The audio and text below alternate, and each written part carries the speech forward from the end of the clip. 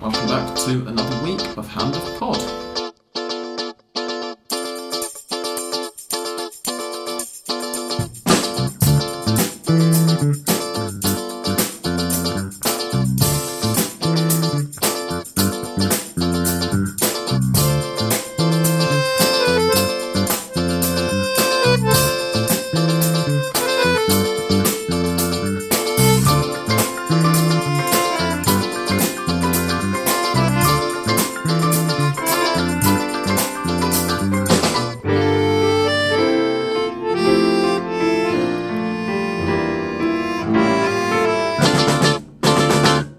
Short introduction today because last week we all got very sweaty having in this non-air conditioned flat having to close all of the windows so as not to allow the sound in with 4 people sitting around. It turns out it actually generates some heat. I'm Sam Kelly and I'm joined this week to review the first round of action in the Monster Tournament, Monster Championship, by Peter Coates. Hello.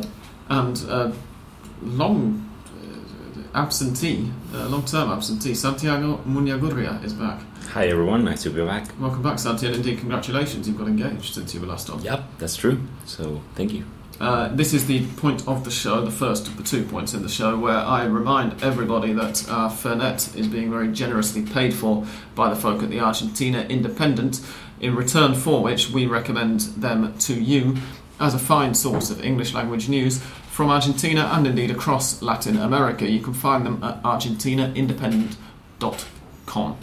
And now, on with the show, because we have worked out that if we give every match that took place in the Primera over the weekend 6 minutes of airtime, then this show will be an hour and a half long just for that, before we even get to Mystic Sam and listeners' questions and all the other stuff. So obviously we're not going to give every match 6 minutes of airtime, because that would be silly. It's something that we've never done before anyway. I was just curious as to how long each one would fill up with our average show length.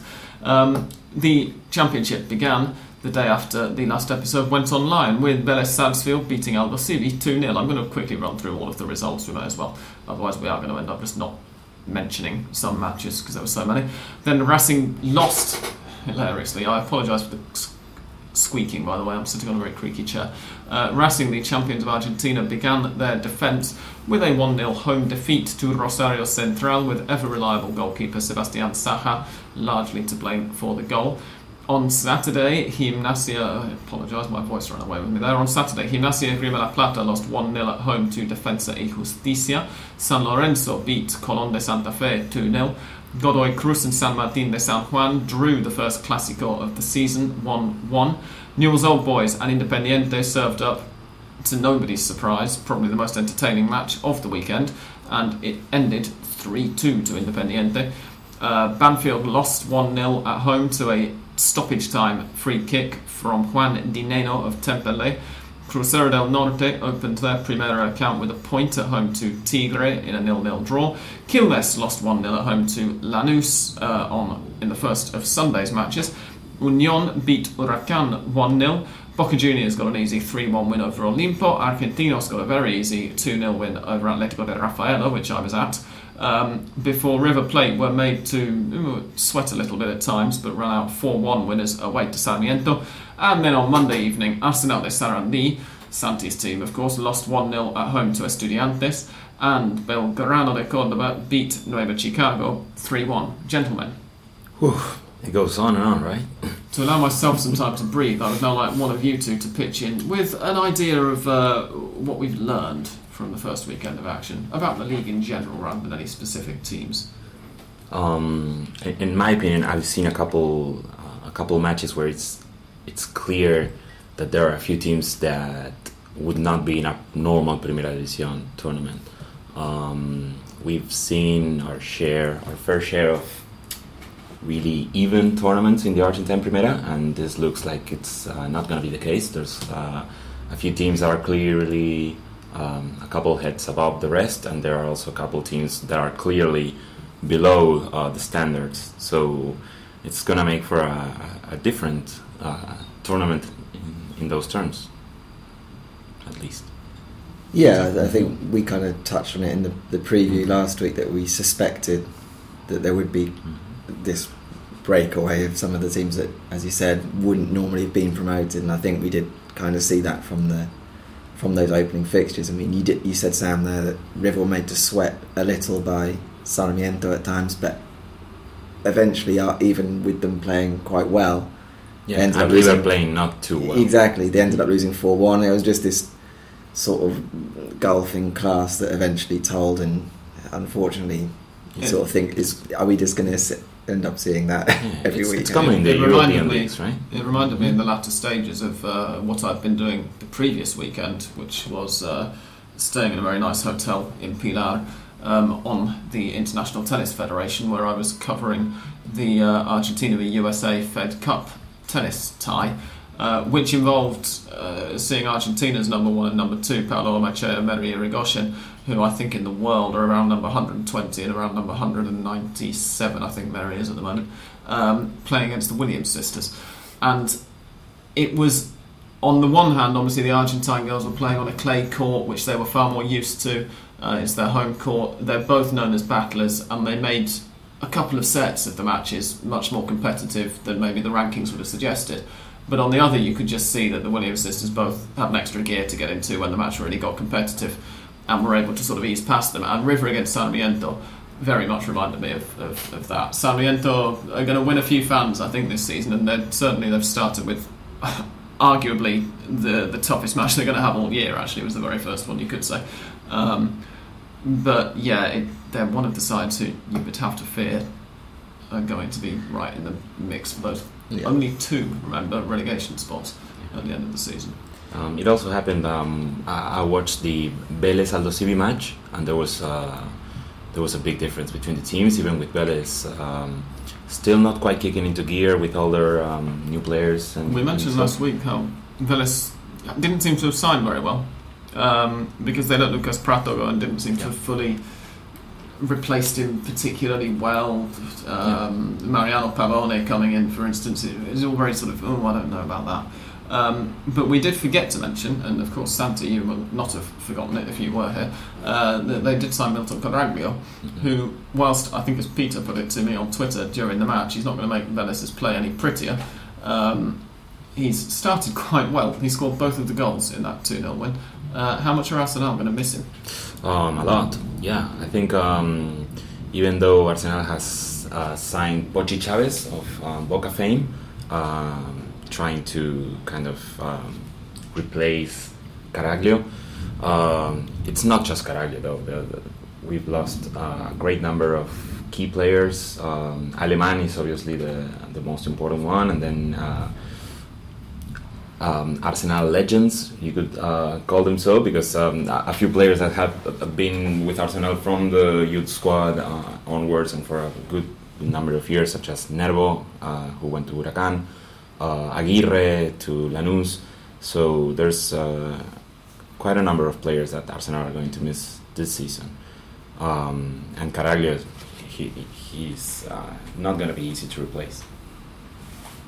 Indeed, and another thing that we suspected last week, and has indeed been confirmed by the manner of their first opening weekend, albeit victory, was that Independiente really didn't learn anything from last season. Victor Cuesta, is it? And Victor Nicolas Figal and Victor Cuesta as the centre-back partnership. The rest of the team looked fantastic. Those two are going to cause you some sleepless nights, aren't they, Peter, this year? Yeah, I mean, in their defence, the 2 goals weren't really culpable for those. I mean, the first being Tagliafico giving away a penalty, and the second one being incredibly sloppy from Independiente's own corner and being hit on the break. I mean, yeah, as we said last week, I don't think Independiente really strengthened where you'd have thought they would. But they have signed some very good players, which I think we also saw at the other end. But maybe if I was being an optimist, then you might suggest that Almiron is now being able to put together a team that of more of his liking. And Independiente haven't really settled upon a formation really under Almiron. I mean, when he first came in, he tried to play 3 at the back. Then later on in the transition, changed to playing more often than not 4-2-3-1. And then all of a sudden, this was on Saturday was the first time really we switched to see a 4-4-2 and put another Emiliano Papa in midfield. I wonder if that's partly because he is a bit worried about the defence and wants a more defensively minded. Yeah, but defensively responsible, let's say. Yeah, I mean, I'm not too bothered about that. I mean, I think some people have said, they've gone out and bought 2 left backs, but essentially, I think both the left backs they bought are probably better going forward than they are defending. But they're also both familiar with the responsibilities of playing at left back. So I think it could work quite well in shoring up those flanks. In that, if Tagliafico or Papa overlaps, then the other one knows the responsibilities of dropping back. So I'm not that concerned there. But it will be interesting if they stick with a 4-4-2, whether the players will become a bit more accustomed to playing in a new formation. On the rest of the big 5, having briefly talked about Independiente, we'll begin with Racing since they played first. And conceded very early goal to, is it Franco Cervi? Franco Cervi. Really interesting player. I was he called my attention on the second to last Racing match of last season. Racing were away to Rosario Central, and this was just this kid's second game, and Racing won 3-0. But what a lot of people don't remember is that on the first 20 minutes Rosario looked like they were closer to the 2-0 or 3-0 than the first goal. It was actually a horrendously offside goal which gave Racing the lead, which changed the match. Yeah, exactly. And before that, Cervi himself had a good number of chances and also a really good shot that Saha catched on the top corner.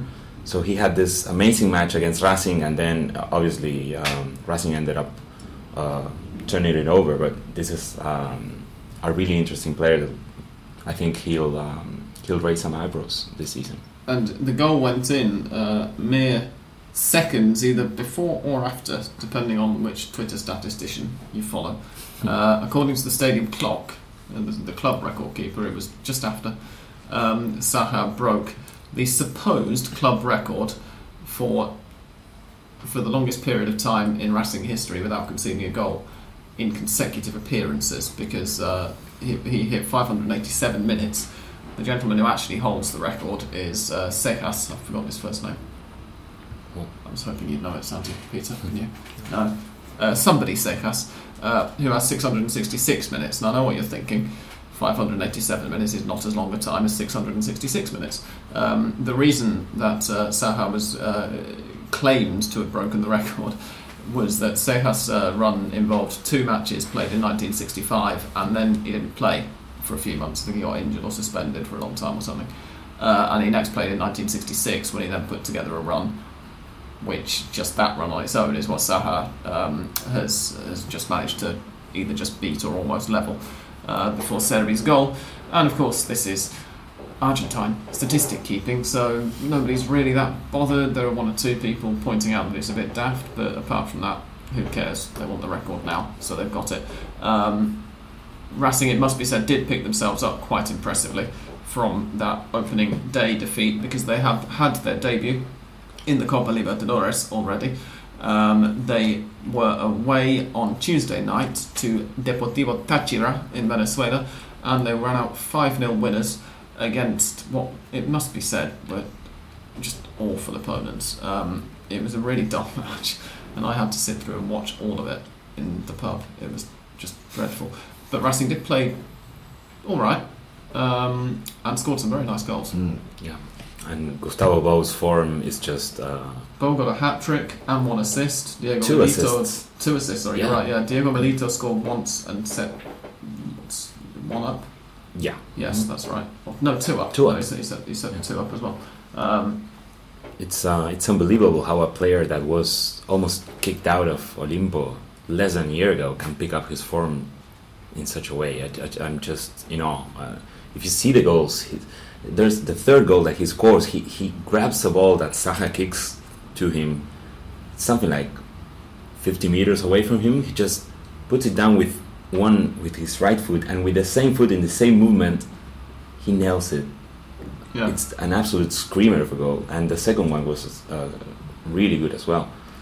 We've got a question actually about the second one later, so we won't go into too much detail on it now, but Racing therefore have begun their Copa Libertadores campaign in good fashion. We're currently watching Boca Juniors beginning their Copa Libertadores campaign. They're 16 minutes in to their own group stage match. 36 minutes, sorry, I don't know why I said 16, to their own group stage match away to Palestino of Chile. We have a couple more. Is there another game later on? There is, isn't there? Is it San Lorenzo? Yeah. Is it tomorrow? I think it's tomorrow. Our statistics, it might well be tomorrow, yeah. Huracan don't play until next week. And yeah, you're right. Tomorrow is San Lorenzo against... Can we remember who? This is getting embarrassing now, isn't it? Let's see whether we can wait for the thingy to load. And then at 10 o'clock... Danubio, yes, you're quite right. They're away to Danubio. Well done, Peter. At, I think it's 7:45. And then at 10 o'clock, River Plate begin their campaign away to San Jose in Potosí, altitude in Bolivia. It is Potosí, isn't it? I think. Oruro, thank you. High altitude, anyway. To San Jose. How do we think Argentine sides, just veering away from the league because we're being dreadfully unstructured today? So in fact, no, let's stay on the league and move to the Libertadores a little bit later. Boca Juniors have just scored. Who was that? Palacios. Chavez? No, I think it was Palacios. It's very awkward picking it out on Palacios. Is there in the scrum? I'm going to go for Chavez. We'll find out in a second. Let's stick to the league just for a moment and come back to the Libertadores later. San Lorenzo have had iffy domestic form really for the last year because they've been prioritising the Libertadores so much. It is Chavez, thank you. I was right. But they started well with a 2-0 win against Colón, but again, Colón are another one of these sides who probably wouldn't be in the Primera if it hadn't been expanded to 30 teams. And so how much of a test is that really? How impressed were you by San Lorenzo? I thought Colón were bloody awful. So Colón were just phenomenally unambitious. Which made it like a training match almost for San Lorenzo. I mean, there's like a stroll. I mean, they just had so much possession, able just to... Yeah, it was a walk in the park, really. The main thing to say about the match, in fact, was that Colón manager, Reinaldo Merlo, Mustard Merlo, as long-term listeners will remember him, was sacked after the match. So Argentina's first managerial Argentina's first managerial casualty of the year has come after the first round of games. It's not just one defeat that led into this. As we say, Colón were very bad, and this had been feared over the summer. There were players and fans expressing disquiet about how they were playing. But it's still slightly surprising to me that they've gone for it quite this early, because he only took charge 4 matches from the end of last season. Yeah, exactly. So you can't even really be blamed for anything from last season. No. So it seems to be just really on the back of the result. His run at the end of last season was 2 wins, 1 draw, 1 defeat. And it was thanks to those results that they actually got over the line and managed to get promoted when it looked initially as if they might not have done so. And a 2-0 defeat, okay, they were, as we say, they were awful, but they were away to the champions of South America.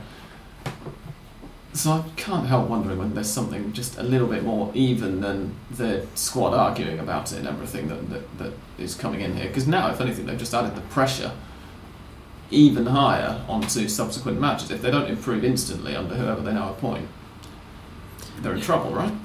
Yeah, it's obvious that something has happened that hasn't come to light. It won't come from Mostaza's lips. He's an old-fashioned trainer who has his códigos held up high. So it may be a while until we know exactly what's happened with Mostaza's sacking.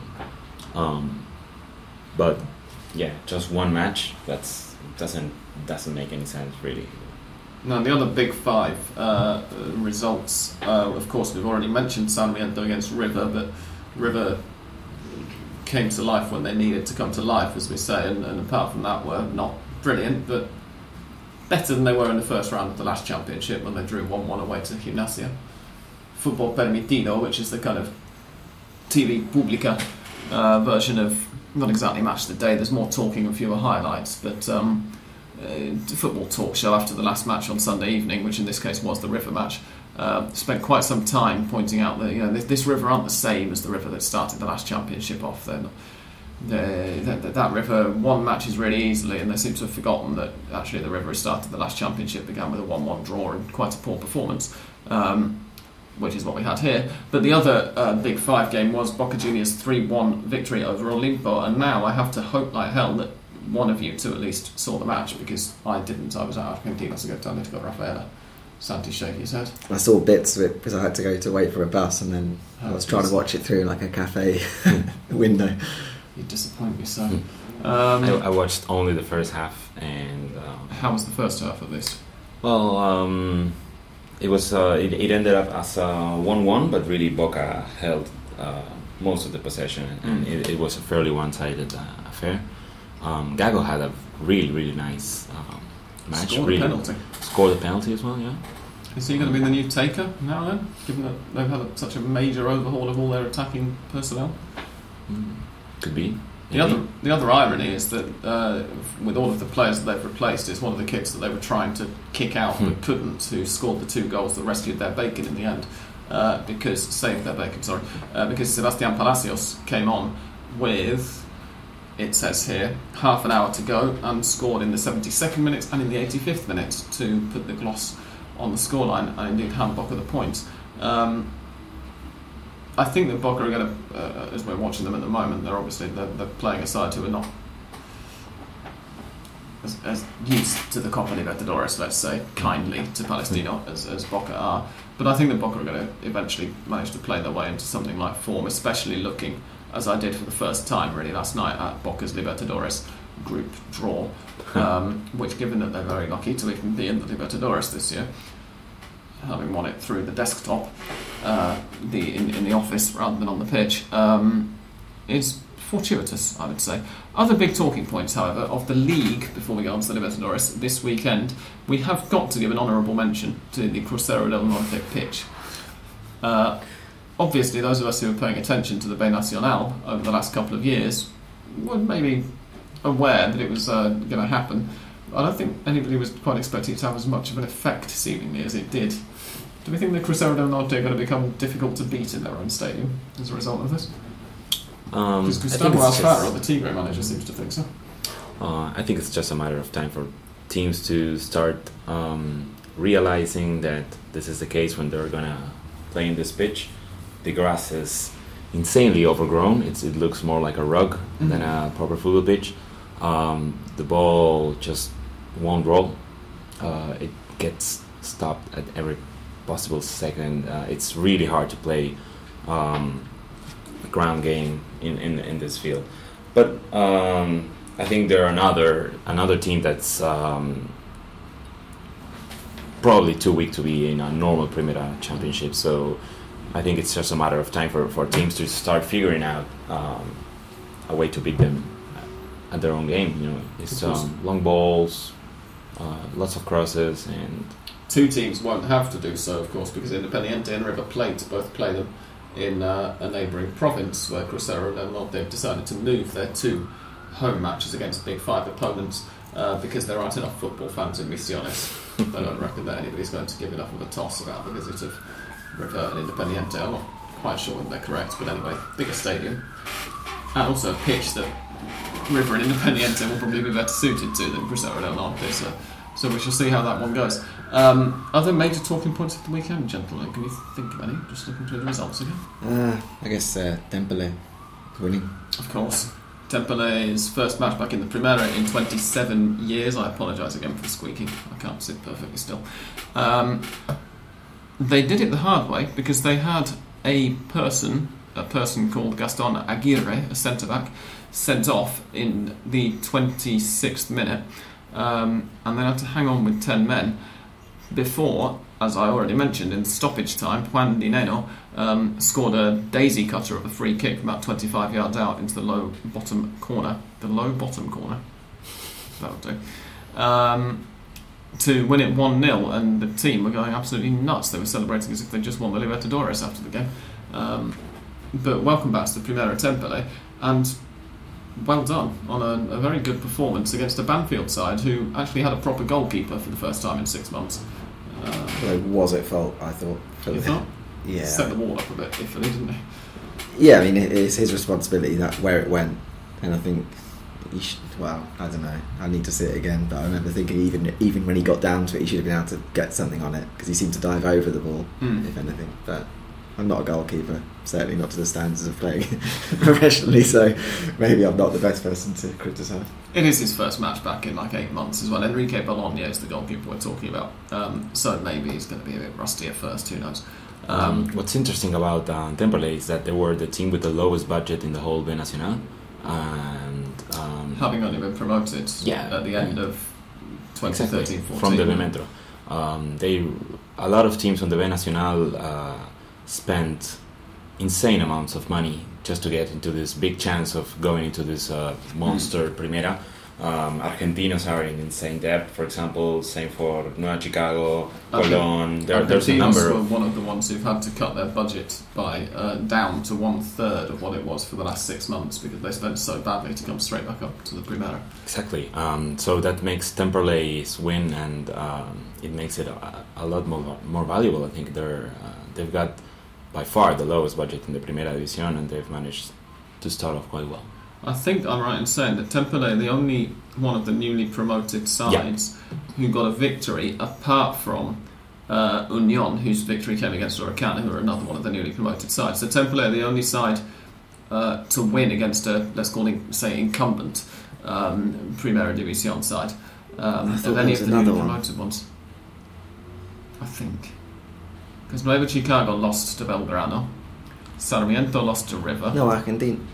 Oh, Argentinos, of course. I think of them as an established Primera side, that's why, Argentinos, the game I was at, was the other one. You're quite right, Peter, well done. And it was alright. I was surprised. I was expecting it, as I said last week, to be awful, because I've been to several Argentinos matches in the last couple of years, and they generally have been. But Argentinos played alright. Atletico Rafaela were not particularly good.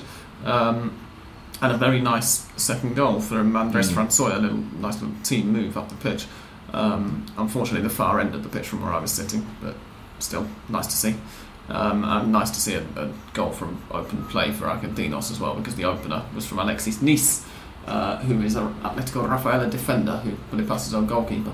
Last time that the first goal of an Argentinos Juniors league campaign was an own goal by an opponent, Argentinos won the championship. It was the 2010 Clausura. So, I'm not going to say anything just yet, but got your team to watch there. What did you make of Atletico Rafaela? Because on paper, that's not a very good result to start the season. They looked, whilst not being anywhere near as conservative away from home as Colón were, I was slightly surprised by how unadventurous they were. Having said that, first of all, Roberto Sensini has kind of recognised that fact. He's bringing a couple of players in to go more attacking this weekend. And also, of course, they've lost Lucas Abatengo, who you, Peter, as an Independiente fan, are now aware of what a good focal point for the attack he is. And it's going to take him a while, I think, to rejig the attack around that, particularly because he's really the only absolutely key player from last season who they have lost, and so the other players have got to get used to playing a new system. Obviously, it should help them out in the long run, the fact that they haven't had too much of a high turnover. But yeah, I wasn't too impressed with them. They didn't turn it into a particularly competitive match. I was just very pleasantly surprised that Argentinos actually managed to do some attacking and get their foot on the ball from time to time and get forward, particularly given, of course, that Riquelme's gone, Pablo Ledesma isn't around now. And they're having to go to a bunch of players that they've just signed in the hope of staying up. I think that concludes our league rundown, doesn't it? Does anybody else have any comments on the other matches? I watched Belgrano against Chicago on Monday night. It was a nice game. Chicago were with one more man. Belgrano were one man down by, I think, the 30th minute on the first half. There were two goals and one man down. Yeah. 2 goals up. 2 goals and up one man down. And one man down. And Chicago couldn't manage a single goal situation apart from the penalty that they did score. They managed to get a red card after that, and Celarayán scored the third for Belgrano. For Nueva Chicago, it's going to be really hard without Gomito Gomez, their superstar and legend player. He's like 38 or something. They're thinking of bringing over Daniel Montenegro, Rolfi. He's quite close to the Chicago team that will surely lift their game and their spirits as well. Such a big name player to come into a small barrio team. But they looked ages away from Belgrano, who didn't have a particularly good match, but they still won it with ease. And Salarashan's form, I thought it was something of note as well. He's a really good player who's surprised me with his skills. As well as his goal. I think he's carried on even more so the form that he showed in the Transición, and obviously understandably so in the summer when so many, I know Independiente for sure were interested in making him one of their attacking signings, but I think Belgrano obviously have done very well to keep him in Córdoba. Christian Gomez, the Nueva Chicago legend, who some of our listeners will be familiar with because he played at DC United, Colorado Rapids and Miami FC in the United States, is 40 years old. He was born on the 7th of November 1974 and he made his Nueva Chicago debut in 1991, which means that his career has spanned the whole of the short championship era, which is quite impressive. I think only Julio Rondona's career did that, apart from him. And he has done his meniscus or cruciate ligament or something. He's out for about 6 months. So as Santi said, he's going to be a big loss for Nueva Chicago, for whom he is possibly the all-time legend, in fact, or certainly one of them. His son is on the team as well. I didn't realise that. In the middle of 2014, he made history by playing a competitive match together with his son Gabriel after Chicago had won the Primera B Championship. Of course, they're another side who got promoted into the B Nacional just last year and came straight through in 6 months to the Primera. I don't think there are any major other talking points. I suppose we should spend some time on the Clásico, Godoy Cruz against San Martín, but it was fairly unremarkable, really. Yeah. 1-1, Malbec and Sierra drew. And we will have to wait, of course, for round 24, the round of the Clásicos, before we get to see whether either side can find any leeway in that particular fixture. The crowd trouble seemed to take more of the headlines than anything else. Oh, you're right. Yeah, they were stunning the San Martín bus before they went in or something, weren't they? But then they also found some bullet holes in the bus as well. Rather worryingly. Indeed. I'd like to make a short comment on the River match because we forgot to mention Pity Martinez. Yes. He's been brought over from Huracán this season. This was his third competitive match with. I think he made his debut. I think. On the Recopa? In the second leg of the Recopa. Might have played in the first as well. He plays like he's never left Huracán. I mean, he was really good back in Huracán, and he's showing his form like he hasn't moved an inch from his old team. And he gives a nice bit of just something maybe the River were lacking in the last campaign, although obviously they were tremendous. They play some really nice football. But he is a slightly more creative player maybe than Pisculici. I saw somebody, I think somebody just got retweeted onto my timeline rather than somebody I follow, making the point at the weekend that Pisculici is a wonderful player. He's got a very good shot from outside the box, but as a number 10 he's not sort of he's not a pure playmaker, let's say, whereas Martinez really seems to be. And with Martinez, with the two Martinezes, let's call them the Martinez brothers even though they're not brothers, Tomas and the new one Gonzalo and Pisculici, River have got a nice little amount of variety as well as cover in that position now. I think they seem to have signed well, because I was impressed by Machado as well in what we've seen of him so far, which obviously isn't much. He was not too good on the 5-0 defeat, which I'm sure you don't want to talk about. No, but I mean, it's a friendly. I don't. Okay, but I think Pity Martinez. I don't pay too much attention to whether a player is impressive in the summer friendlies, especially when they've only just signed. It's once the competitive stuff starts, and after you've had a few weeks to get to know your teammates, at least I think is more valuable. Yeah, it's true. But Pity Martinez, I think he's a lot more dynamic than Pisculici. Obviously, it's got to do with age. I think he's 21, and whereas Pisculici is like 29 or 30 or something. Really promising. Indeed. We're going to play some music now. When we come back, we will discuss the Argentine sides in the Copa Libertadores. Now that the group stages are all sorted, because I think Estudiantes qualified the night after we recorded last week, and how we think they'll do. So don't go away.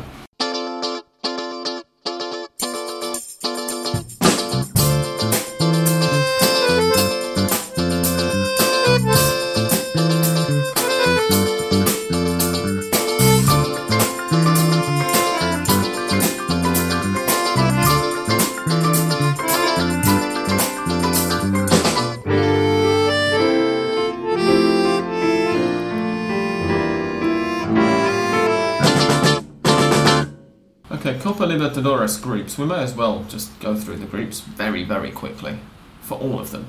And ask, first of all, gentlemen, who do you think are going to qualify from these groups? Now, do bear in mind that this is an Argentine football podcast, and with the exception of the fact that Peter also runs a Mexican football blog, we are astonishingly ill-informed about nearly all of the non-Argentine clubs. So, first of all, Group 1 doesn't include any Argentine clubs. Independiente Santa Fe, Colo-Colo, Atlético Mineiro and Atlas. That got started last night with a 1-0 win for Independiente Santa Fe away to Atlas. Who do we think is going to qualify from that group? Mineiro have won it a couple of years ago. They have a strong enough squad. Prato, right? Yeah. I think they should be a shoo-in. Yeah, as for the second... Them to win the group, and then... I'm going for Independiente. I was going to say, they've put themselves in a pretty good position, having already won away to Atlas. So. Group number 2 is San Lorenzo's group, and I think it's fair to say the group of death. San Lorenzo begin their campaign on Thursday evening, as I already said, away to Danubio, as Peter quite rightly reminded us. And the other two teams in their group are two Brazilian giants, Corinthians and São Paulo. I have a funny feeling, as I said to Mariano earlier on Twitter, which didn't please him too much, that San Lorenzo, the holders, might be going out in the group stage. Yeah. I think Corinthians and São Paulo could nick that, but of course, as we say, don't really have any idea how they're doing. And nor does anybody in Brazil, because the state championships are on at the moment and they're essentially meaningless. But it's certainly an interesting group, and with Corinthians and São Paulo playing each other tonight. Later on tonight, that should be good fun. Might disappoint my girlfriend when she gets back for dinner and tell her that we're watching a Libertadores game, even though there's not an Argentine side involved. That'll be interesting to see. Of course, San Lorenzo very nearly didn't qualify from their group last year in the Libertadores, and they ended up doing all right out of it. Group 3 is Cruzeiro of Brazil, Mineros de Guayana of Venezuela, is it? Yes. Universitario de Sucre of Bolivia, and Huracan of right here in Buenos Aires. I have a feeling that Huracan, who of course qualified for the Libertadores by virtue of winning last year's Copa Argentina from the second division before getting promoted, I think they could sneak out of that group. Yeah, definitely. Cruzeiro and Huracan, in my opinion. Huracan are in really good form. I know that they lost to Union, but Toranzo is... he's always been a player that showed great promise, but there's always been something or other that's kind of slowed him down. Personal problems as well. He's a bit of a troubled genius, if you like. But he's hitting his stride, and it's a pleasure to watch him when he's in good form. And of course, one of my favorite players in Argentine football, Wanchope Avila. This big man that they have as a number 9. He's 2 meters tall. What's his actual first name? Because I always forget. Everybody just calls him Wanchop for reasons I'm not even sure about. Apparently, he looks like the famed number 9 of Costa Rica, Wanchope, Pablo Wanchope. He doesn't look like him. He doesn't look like him at all. But apparently, someone in the youth squad called him Wanchope once, and it's just stuck. He's Ramon Avila. And he's this strange big man, big number 9, who you would think that this guy is a target man. And he's got such great skill with the ball that it's a pleasure to watch him play. He reminds me a bit of Fabiani when he was in good form. this huge man just doing magic on the ball and kind of doing a panencas on the penalties. It's really fun to watch him play. If it is to do with physical resemblance, I mean, I don't want to sound like a racist, but he's not even black. He's as black as you can get for a man from Cordoba, I guess. Well, maybe, but I don't subscribe to the view that there are no black people in Argentina. There are many black people in Argentina who just don't recognise that they are Afro-descendants. But he doesn't look at all in any way like Paulo Wanchope. I'd say he looks a bit like Adam Sandler. Maybe. Okay. That gives you an idea of how unlike at all. But it's a lot closer than Wanchope. He's got the ears. So, anyway, that's Huracan's group, and we think they could sneak out of it, presumably along with Cruzeiro. In Group 4, we have the strongest, who managed an away point or an away result in the Libertadores for only about the third time in something like 40 away games in the qualifying round. Emelec. Both of those two have started with victories. Emelec beat Universidad de Chile 1-0 away from home last night, and the strongest beat Internacional 3-1, of course, in La Paz. I have it on good authority from a friend who is a Brazilian football watcher that watching former Manchester United midfielder Anderson trying to play in La Paz was quite an experience. He apparently had to be substituted after about 35 minutes and then grabbed the oxygen mask straight away. So Emelec and Internacional Emelec and the strongest often winning stars, Universidad de Chile and Internacional, losing. The strongest aren't going to get out of the group, though, are they? Surely. Brazilian football is in such low form that all of these Brazilian giants, they're just a big question mark to me. The last Libertadores, they didn't even manage to get a single team into the semifinals. Tim Vickery's great article on the ESPN FC. He wrote about this. Fine website, which you should all visit on a daily basis. But yeah, I mean, Brazilian teams and Brazilian football in general seems to be hitting an all-time low. So we're going for the strongest in Emelec to get out of that group now. Universidad de Chile, I have to say, I only called the first half of their match last night, but they didn't look very good at all. All sorts of problems at the back. It's going to be really tight. It's going to be tight anyway. The other match, Group 5, is Boca Juniors' group, which, of course, as we say, the second half just started and they're leading Palestino 1-0. The other two teams are Montevideo Wanderers of Montevideo, which is the capital of Uruguay, ladies and gents, and Zamora of Venezuela. See, I did tell you that Boca got an easy draw, didn't I? This is the group of life. I'm going for, very, very, very confidently, I'm going for Boca Juniors and Montevideo Wanderers to edge their way out of this group. It's going to be Boca on top and then the least worst of the other three. Indeed. Montevideo Wanderers started with a 3-2 win over Zamora last night, by the way, at home. In Group 6, River Plate, Juan Aurich of Peru, San Jose, as we said earlier, of Bolivia, and Tigres of Mexico. I'm going for River to win that group, possibly whilst getting the first seed for the whole knockout stage. In other words, the highest points tally in the group. And if they can edge a victory tomorrow night against San Jose in what will in some ways be their trickiest match because it's at altitude, I would not be entirely surprised if they won all 6 matches, if they can keep up their Sudamericana form. Go on, disagree with me, somebody. I'll just edit you out. It's very difficult to disagree when you look at that group. I mean, it does look like an easy group for River, but then again, there's a lot of travel to be done in this group. They have to travel to Bolivia, to Peru, and then to Mexico. So it's one thing that Sebastián Blanco, the West Bromwich Albion playmaker who's currently on loan at San Lorenzo, said to Fox Sports or TIC Sports, one of the two, a couple of days ago, was that he would prefer to have a difficult group with very little travelling, which is what San Lorenzo have actually got, because the furthest they've got to go is Sao Paulo, to an easy group with a lot of travelling, which is what River have got. Now, obviously, to an extent, he's talking bravely there, and he's trying not to show that he's crapping himself at the prospect of having to go to. Yeah, but it's not just about the Copa games themselves. It's about how your players are going to respond to midweek games when they may have also important matches, local league matches on the weekend, and they have to do a lot of traveling. So it does look like an easy group for River, but they may get out of it not in the best form. I think when it was made, that was the one thing that you would say about River's group is it's not ideal given the long distance they have to travel. But River didn't really lose anyone over the summer. Added in, like we've already mentioned, some decent acquisitions. We already know quite a lot about their very good youth side who come in and complement the first team very well when they're called upon. And I think if Gallardo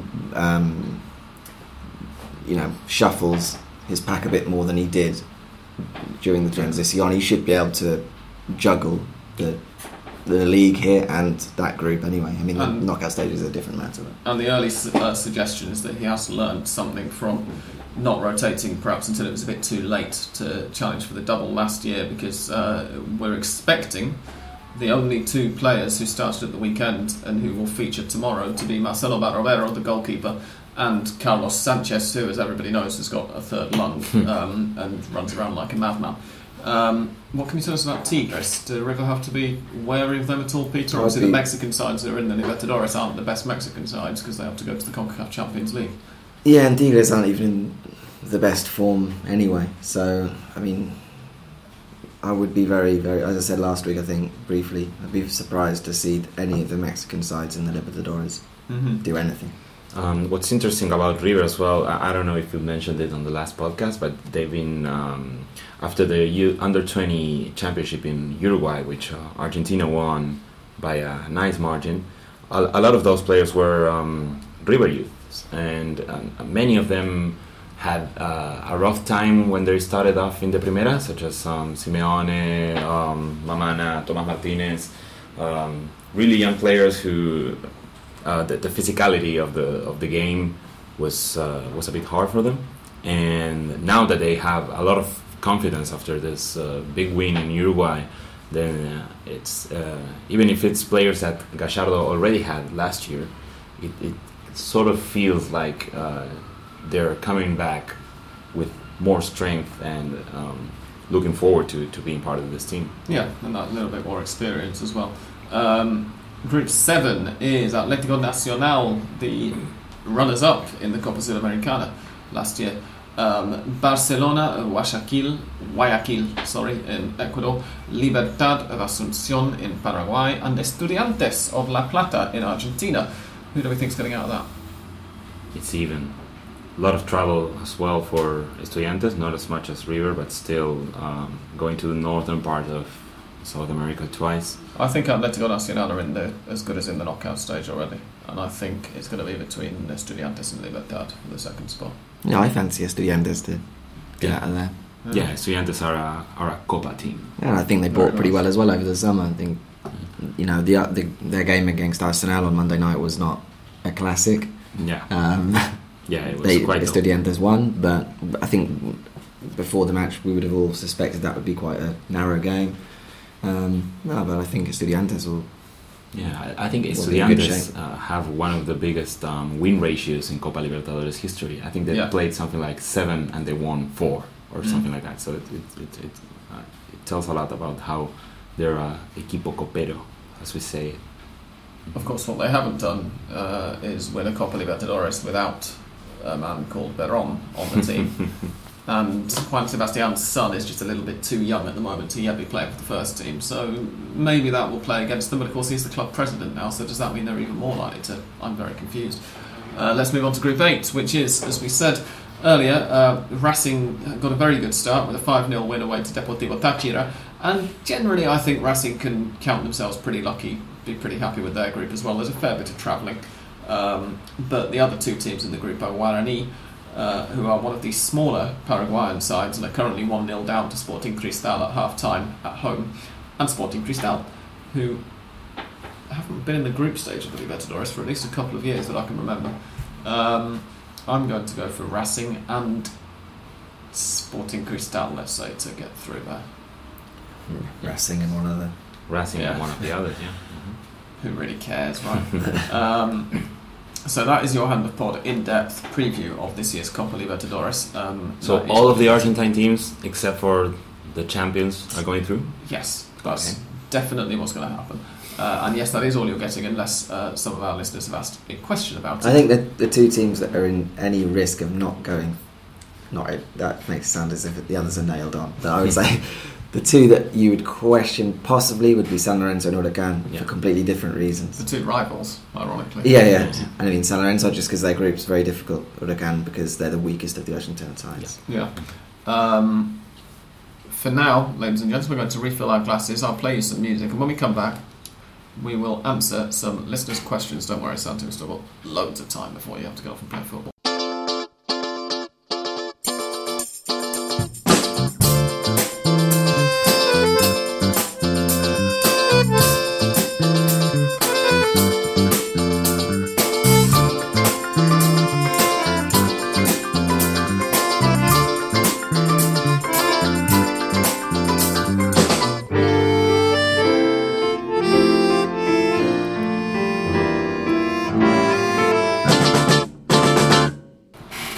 Begin our listeners' questions section.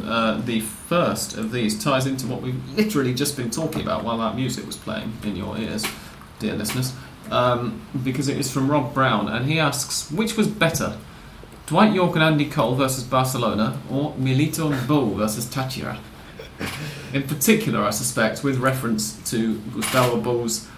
Was it Gustavo Bull's second? It was, wasn't it? It was Racing's second and his first. Yeah. Amazing goal, just There was a throw in and the ball was played in from out wide. Milito stepped over it. Bull played it back to Milito, then set Bull up.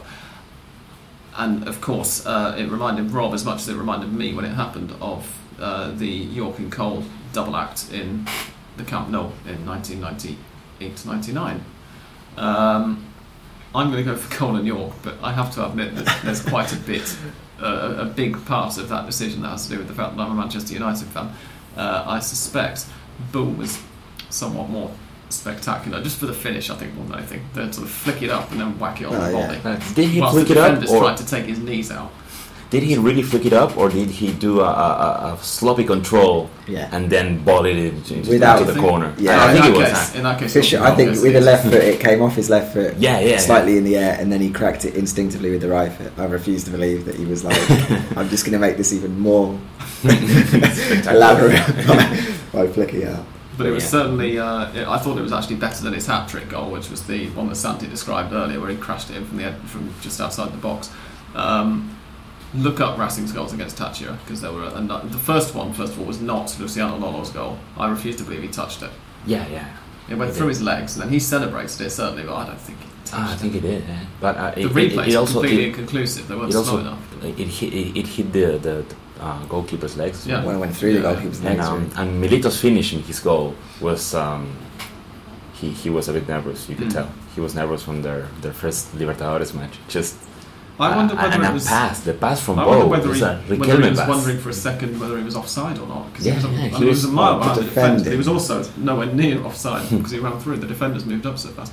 And Rob's second question is, how long is it before Daniel Osvaldo punches a Boca teammate? A month.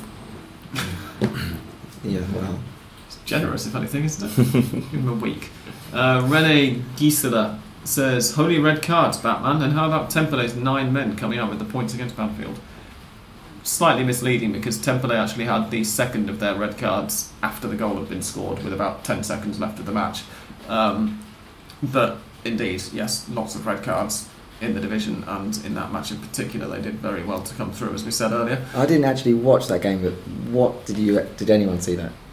Because I've still not seen it, because I was coming back from, I was at the other game. I was just curious. I've not seen it because there were 2 other games on at the same time. Exactly. The Football Paratolo's YouTube stream for that match had problems and it wasn't running properly, so I was unable to watch it at the same time as watching the other 2 matches. I was just curious because obviously Banfield last season were one of those sides that were quite easy on the eye at times, but ultimately a failure. But still, I at home to Temperley kind of expected them to have a decent start to the season, and that's even worse than I imagined. Yeah. But as we didn't see it, we can't really comment. Inverted Winger asks, what do you think Javier Pastore could have done differently to fulfil his potential? I guess he still sort of can.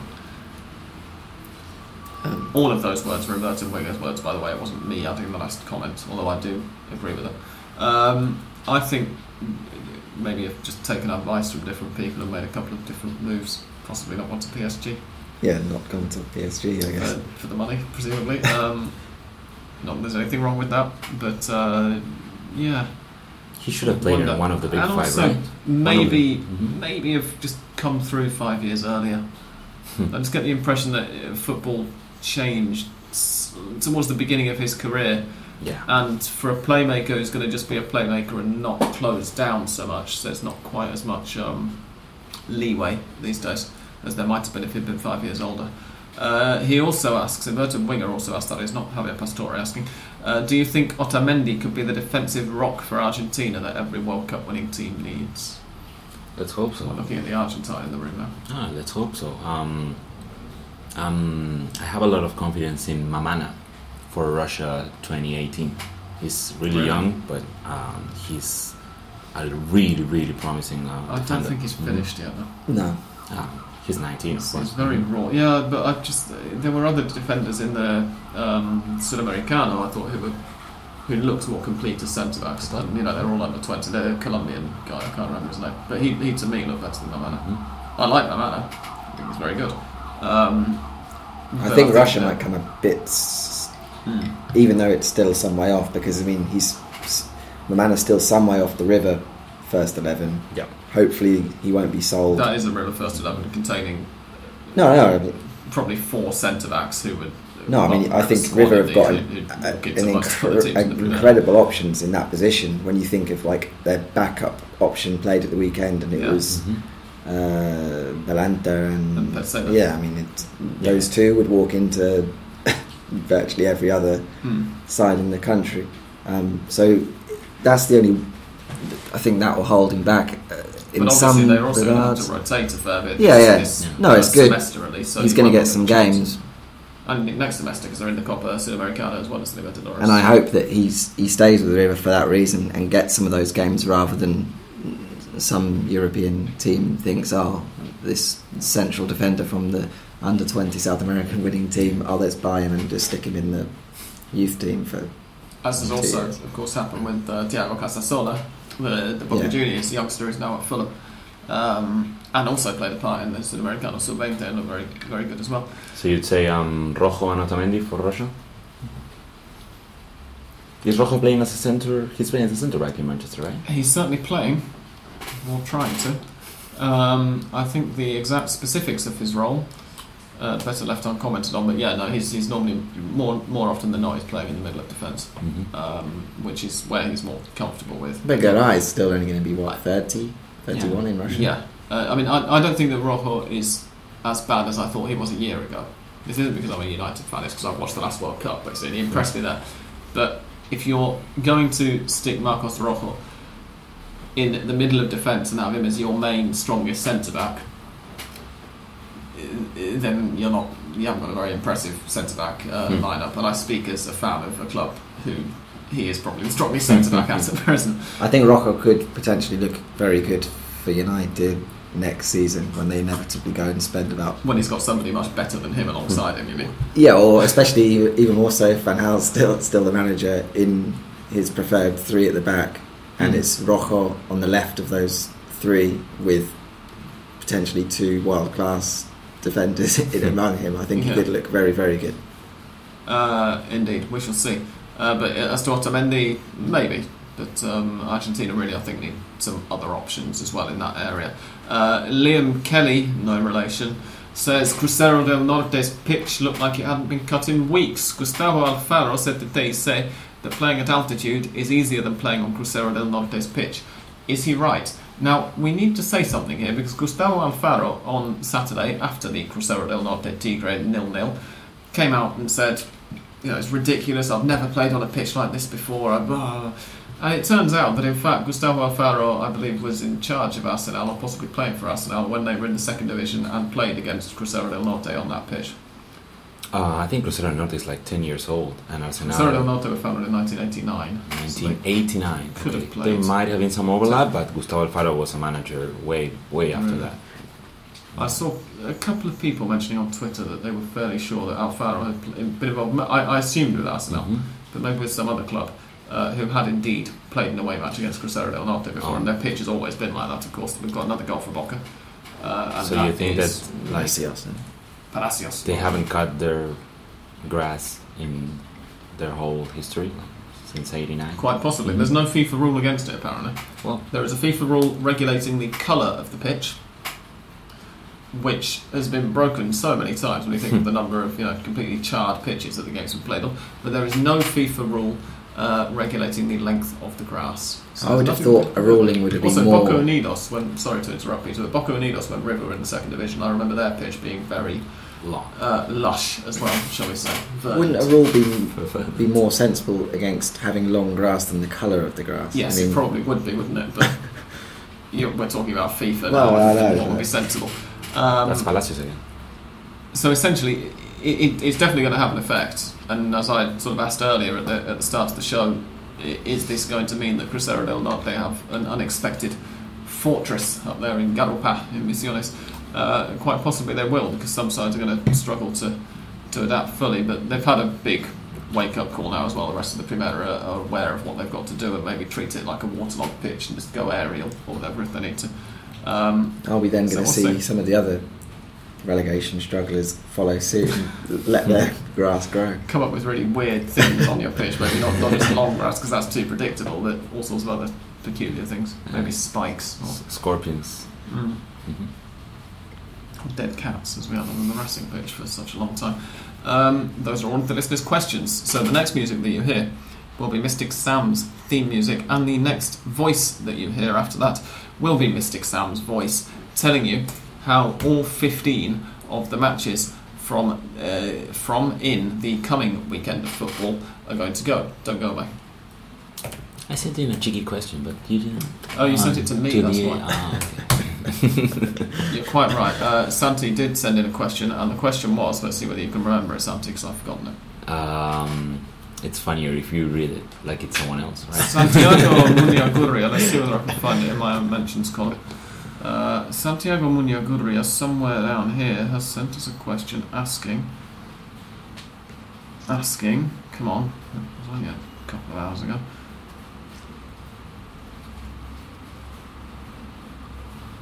My mentions column is full of retweets from that Boca fans stoning their own bus thing that we mentioned earlier, as I said.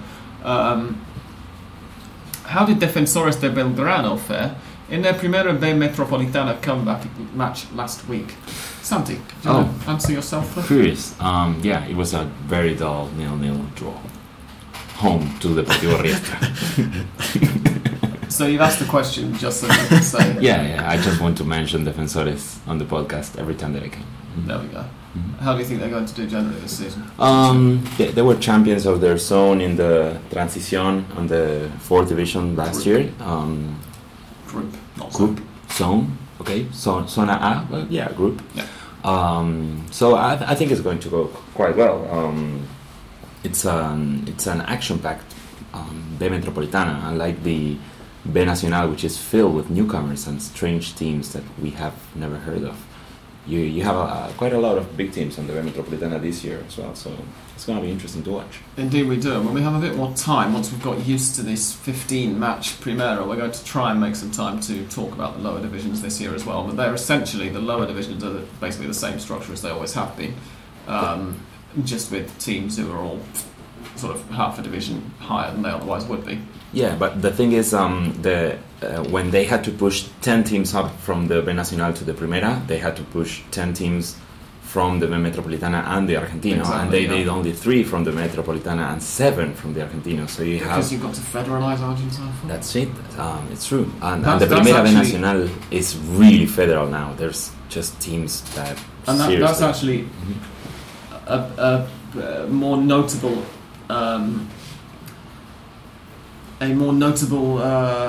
What's the word I'm looking for? Paradigm shift. Carrying out of Julio Grondone's plan. Mm-hmm. I was looking for a one-word thing in there, like I had a couple of ferrets and I can't remember it. To federalise Argentine football, then in the Primera. Yeah. I think he wasn't expecting the look nature of the B Nacional. He wasn't expecting a lot of the big interior teams to do so badly.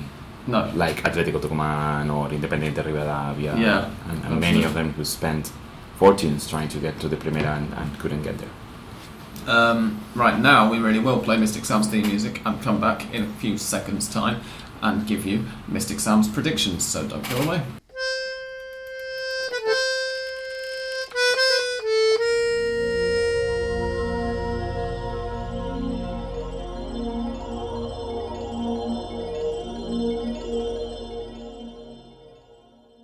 Last week, Mystic Sam got 8.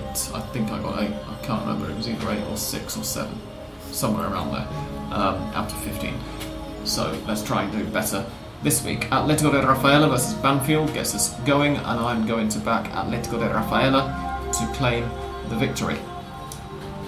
Independiente versus Sarmiento is on Friday night, is it? I thought it was Saturday or Sunday, as we had the conversation about this earlier, but it is. Oh, never mind, they're playing anyway. And I think that they're going to have too strong an attack for Sarmiento, Independiente, to win that one. As I get the mouse with the scroll wheel on it to make it a bit easier to go down. Huracan versus Arsenal de Sarandí, I think is going to be a draw. Both sides lost last weekend, and it's quite difficult to call anything on them really so far. Estudiantes versus Godoy Cruz should be a home win in La Plata. There has been a pause of play. No, was it a pitch invader? Yeah, it seemed like he was attacking the ref. That was it. In Chile. San Martín de San Juan versus Gimnasia La Plata. I'm going for a San Martín victory. Olimpo versus Racing. I think Racing for that one. I actually made that prediction before their result last night, but I'm going to stick with it. Rosario Central versus Tigre. I think Tigre are going to get another draw away from home. Tigre are quite unlucky to start with 2 consecutive away matches. Vélez Sarsfield versus Crucero del Norte will be a Vélez Sarsfield victory, probably with another goal from Milton Caraglio. Temperley versus Boca Juniors will be a Boca Juniors victory. It's scrolling really slowly, this. Should have just typed it on. Anyway. Aldo Civi versus Newell's Old Boys. Draw. Sticking my neck out a bit, but wasn't too impressed with Newell's the other day. River Plate versus Quilmes. Probably one of the easiest to predict matches of the weekend, but for River's away match at altitude.